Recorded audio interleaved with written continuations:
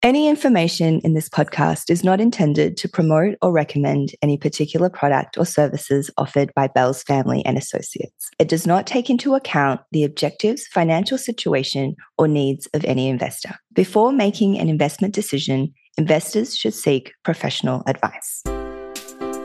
Good evening, Lucy. Great to be speaking to you again so soon after our last podcast, but important things have occurred. And so in reviewing what's going on in the market and considering Chairman Powell's comments, I'm reminded of a story of how brokers in America would try to build a client base. And it's a very, very simple tactic. And the tactic is you'd start out with 100 clients and you'd divide them up and you'd send each group of 20 a different stock pick. Of course, you'd have a couple of those groups where the stock went well. You'd ignore the rest. And then you'd keep refining the group until you probably had a group of 2 or 3 people who thought you were a genius. Because, of course, if you just forecast often enough, if you just keep repeating your process, but with really no particular insight, you're bound to be right. And so as I review the insights from a great many practitioners, I'm sort of struck by this kind of dynamic. The dynamic of everybody's trying to say, I told you so, but probably they told you a lot of other things too at the same time that might have got you off the track or off the scent. And this is where it comes back to Chairman Powell's comments, to not so much worry about all of the minutiae and the back and the forth and the what about this and what about that. I just think of the very big picture. What he told us this week was pretty clear. He said, we're focused on 2% inflation. Some might say, well, yeah, he's going to say that until the Fed revises it to like 3.5% and decides they're not going to fight inflation anymore. But for now, we got to take him at his word. It's 2%. What does that mean while he stays on that? It means that interest rates are going to go higher and they're going to be there a while. And he said, we are serious about tightening financial conditions, which that means sucking dollars out of the system, making it harder for companies to finance, making the cost of capital go up, slowing economic growth, creating unemployment. That's the big picture. Will he eventually change his view? And will the economy collapse and create some crisis? Well, maybe. But for now, let's focus on the very big picture. And the very big picture says money is being sucked out of risk and sucked into low risk assets. So if we take that as our backdrop, it doesn't mean necessarily sell everything and be in cash. But what it does mean is that barring a material change in the background information, it is unlikely that we're going to see material performance from risk assets for some period. Now, the problem with me saying that is that the S&P 500 today closes around 38.95. Now, for the next couple of months, it may bounce around 3,800, may go a little lower, 3,600, up to 3,900. It's bouncing around. And I'm going, bad market for returns, terrible market for returns. But then maybe in March or April, all in one week, it turns. It's up 7-8% out of nowhere. Something's happened. Something's changed. Inflation is beaten. And you can say to yourself, well, look, I'm going to be there that week, right?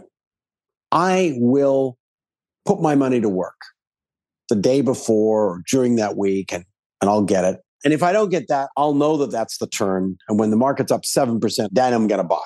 And I'd say, well, look, if you're that convinced, then absolutely, take that.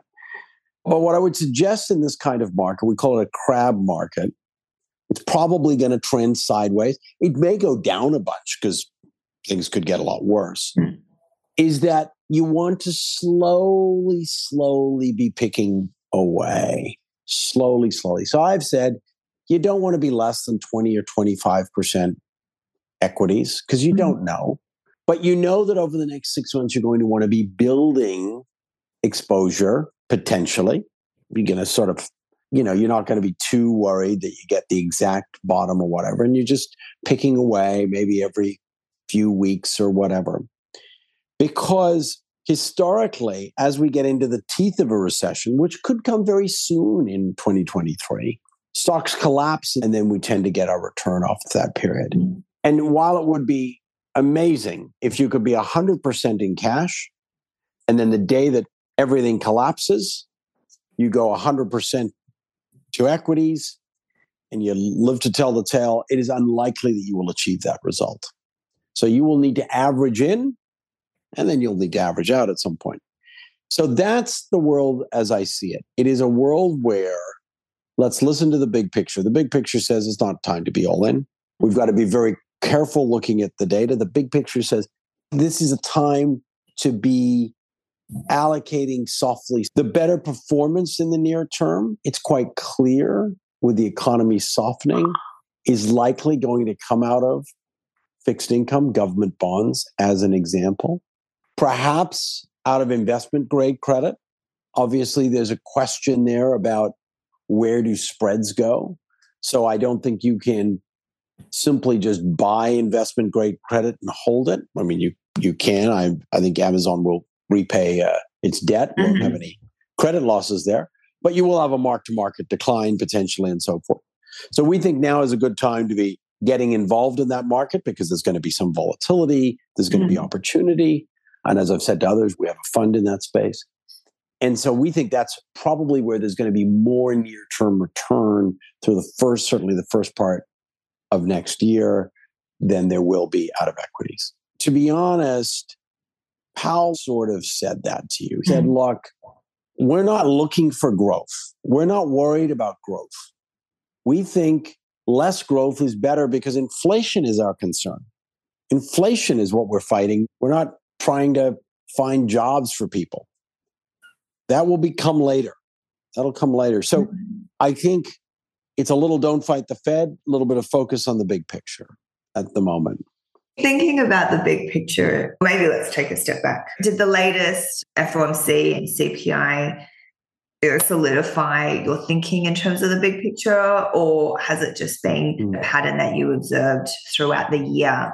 I think that there's a couple of things. I think, first of all, I would have predicted that we would have had more trouble in the economy having raised rates so quickly. Unprecedented to change the direction of interest rates at this scale in this short period of time. I would have thought that would have caused more problems.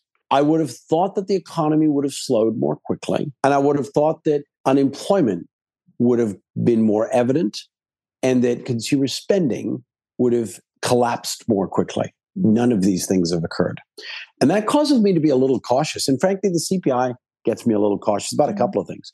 The first thing is there's no question that we are seeing material deflation in certain components of CPI. And actually, if you look at the run rate of CPI, it's sort of below 4% if you look at a very short-term run rate in aggregate.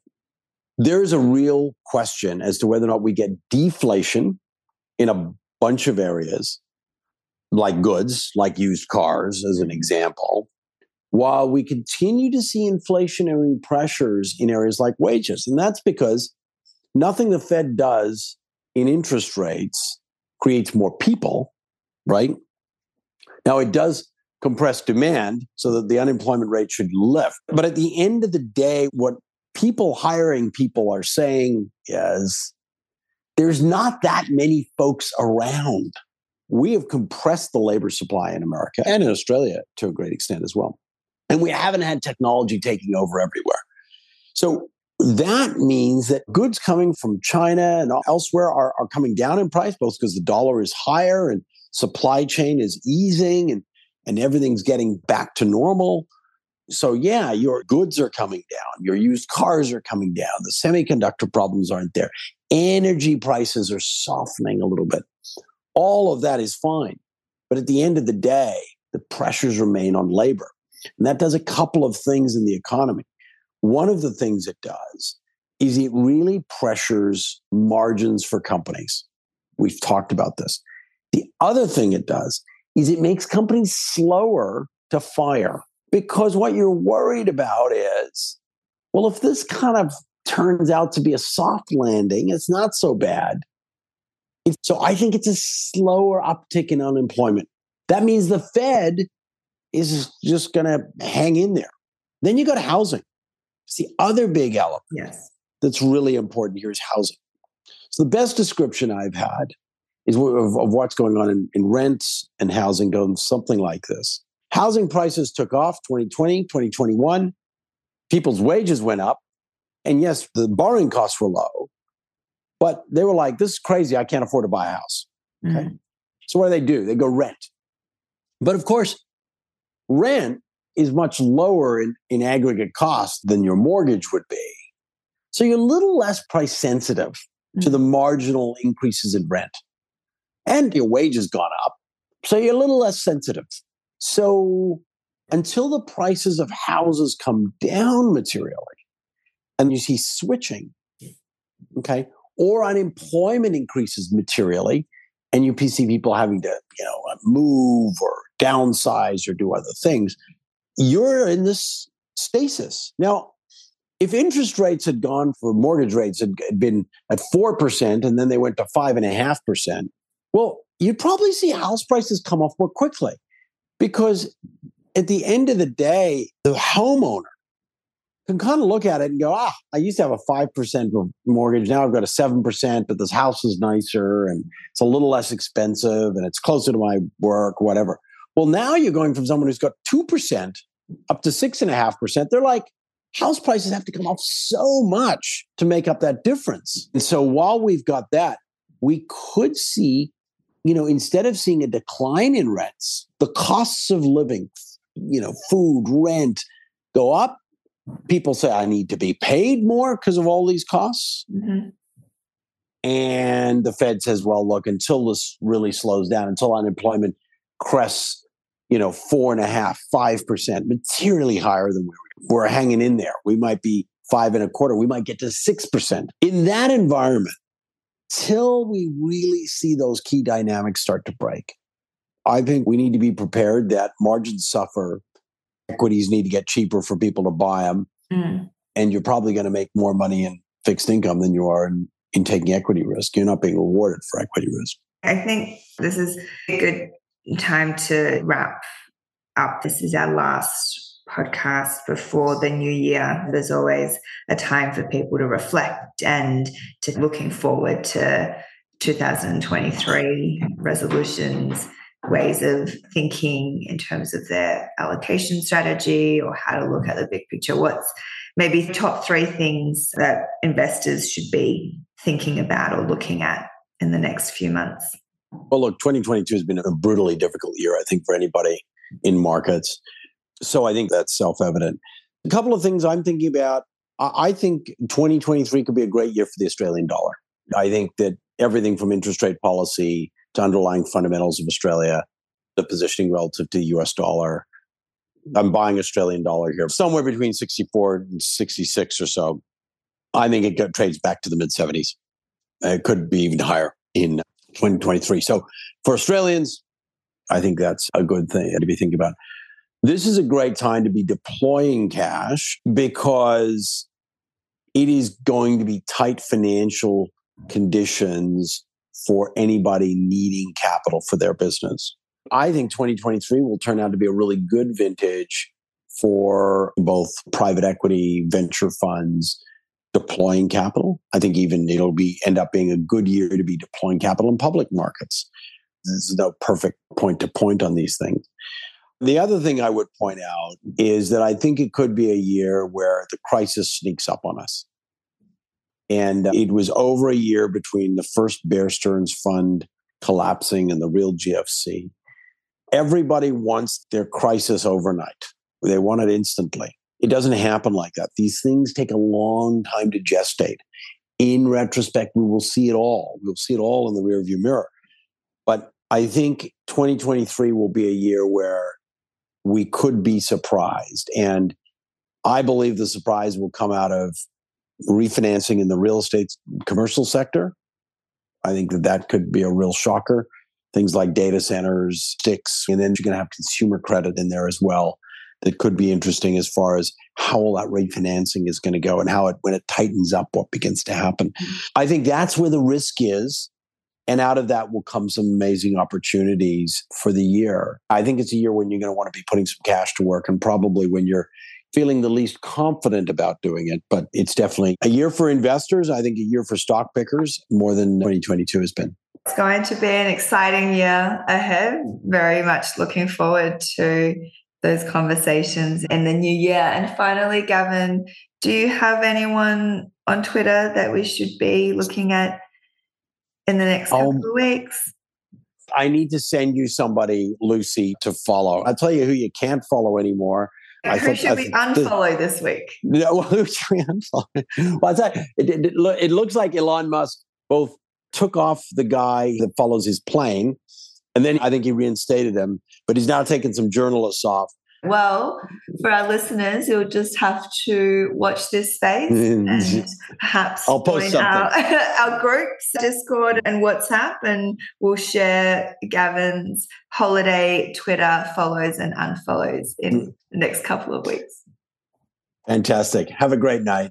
Thank you, Gavin. Lucy. Bye. Bye.